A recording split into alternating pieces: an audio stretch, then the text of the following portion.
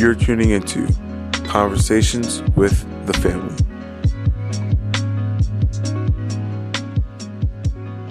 I was going to read something because you had said something like, why would he still use me when, I still had this thing. So he gave me something today, well, 3 different things, but one was specific to kind of what you said. And the first part probably doesn't necessarily go with it, but the second part does. And it says something he was sharing with me was, go deeper in what I already gave you. And so a lot of things that he speaks to me, I release, but it's only surface level. And so he keeps speaking to me, and I keep releasing it. But he's got me in this place where he's saying, like, I need for you to go back. And I'm even going back to things that he's preached over or things that he's given me. But he's saying, like, go deeper in what I gave you. And then, so he was talking about fasting, right? Because disciples were figuring out why they couldn't cast this evil spirit or out of the person. He was talking about something's come out through prayer and fasting, right? Right. And so, but what he was sharing with me with that is that fasting doesn't move me. And so, why he was saying that is that my perspective of you is already fixed. What I see you is already fixed. So fasting is not for me to get. It's not for God.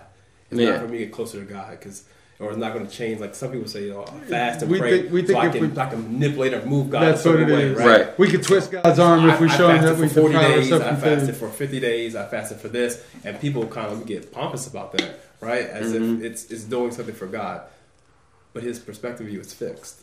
Yeah, it never changes. It's already loved. It's loving. He sees you as righteous because his blood took care of all that for you. Right. And so it's already fixed. And I was on that really heavy. And I was like, man, that's amazing. But the fasting part was something for me. It was to help me. It was a spiritual discipline to help me deal with some things that, look, I gotta get this body under control, or I need to stop that cake, whatever it is. But it had nothing to do with his perception of me.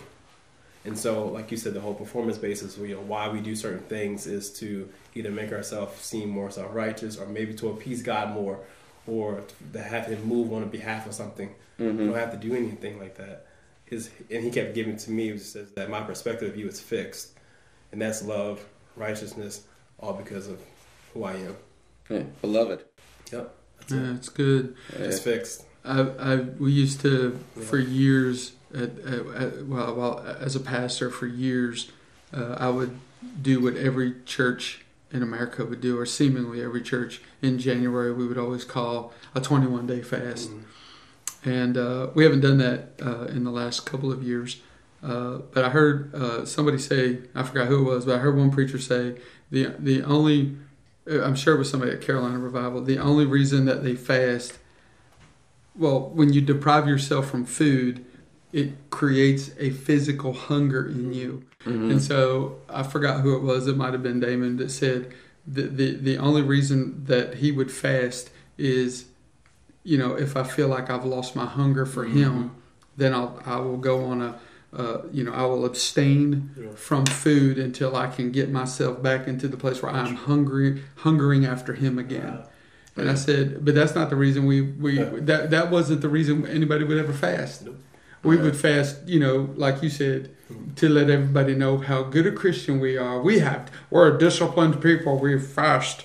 Right. It's always the Daniel fast. The 21-day Daniel fast. That it was so funny. I remember doing going on a 21-day Daniel fast, and pastors in the area, they were all doing it. And what we would do, we'd meet at the Golden Corral buffet, and we made sure we only ate the vegetables and the nuts and I'm sure Daniel had blue cheese dressing. Let's pile that up on there.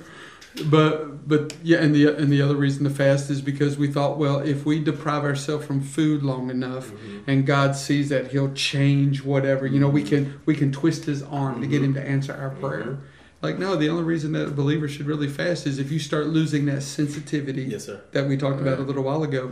You start losing some of that sensitivity you had with the Father, with the Holy Spirit, then obviously you've allowed some things to kind of pile up on you, and you've got too much going on. I need to abstain from some things in order to find my sensitivity again, in order to have that heightened awareness of who He is. Because life has a way of piling stuff up on you. Is that sometimes you got to push that stuff away, and that's what fasting does. It just, I'm abstaining from this, and it might be food. Yeah. Right. You know, but that's the only reason you should do it, in order to create that hunger Yeah. for Him. So Yeah. if you ever find yourself, I'm just not hungry for Him anymore. Here's an idea: put the fork down. Then Yeah. stop eating for a while. Find out how hungry you're gonna get hungry real quick, Mhm. and those hunger pains that you're feeling in the natural, be like, oh yeah, that's right. I'm supposed to be. It'll change. I also like what Bill Johnson says. He says, in the natural, to be hungry, you have to starve yourself. In the spiritual, you have to taste and see to hunger more. That's right. Mhm. Yeah. So maybe it's not just the fasting. Maybe it's taking the time to taste and see Him, Sure. and then that hunger starts to come even more. Yeah, it's just interesting that, you know, that God is, we're always, no matter how great it is with Him, I always have a sense there's got to be something more. You know, there's just more. Yeah. And it's like, you just can never get enough. Mhm. It's like, I can never, even after what I experienced a week in the Carolinas and then coming here and, on Sunday and having just an amazing, amazing time in church. And it was like, I wanted to get up Monday morning and turn some worship music on and just sit in that and just like, man, more. You know, and I'm anticipating this coming Sunday. Yes. It's like, And that's one of the things that the woman at the well, it always kind of confused me, because it was like, Jesus told her, if you taste of this, you'll never thirst again. right. Yeah. Or maybe it's not that you'll be thirsty, but you'll just be thirstier for Him. Because that's almost like it's like a paradox for me. It's like, Sure. because you like you just said, there's always more. You always want more after you taste and see that He's good. But how can you never thirst again if you've tasted? Well, you just don't you won't thirst after, you know, natural things or inferior waters. Your hunger and thirst. He said, "Those who hunger and thirst for righteousness, they'll be filled." You know, and it's like, I think it's interesting that we live in this life where field overflow, and there's always more. I think there's just, well, God is infinite, and we're not. And so how can we think that, you know, because we were one good church service, or let's say you were in 10 in a row, think that you've experienced all there is to God. I've experienced it all. Really? I don't know. I have a hard time believing that as He is an infinite,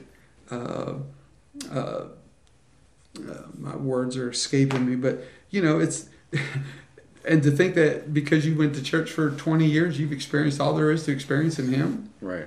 No way. It's like, what is it? The angels constantly are circling around the throne, crying, "Holy, holy, holy," and there's always a new level of God that they're being made aware of every time they circle. Sure. I've been married to Tina for 26 years, and I'm still learning things about her. Yeah. Yeah. You know, and that's, you know, I've been with me for 48 years, and I'm still learning things about me. Right. So I can imagine there's probably a lot of things that we're just never going to learn about Him, and so it's just this is what makes it exciting. You know, there's always another level. It just seems to me, and it may sound cliche, but there just seems to be another level, and I want Him to go as deep as He needs to go, and I want to go as deep as I need to go in Him. Yeah. And whatever that looks like, man. Next time on Conversations with the Family. Something feels completely different about 2020. There's like you said, there's just a lot of hope. Thanks for tuning into Conversations with the Family. Catch more episodes on YouTube and podcast.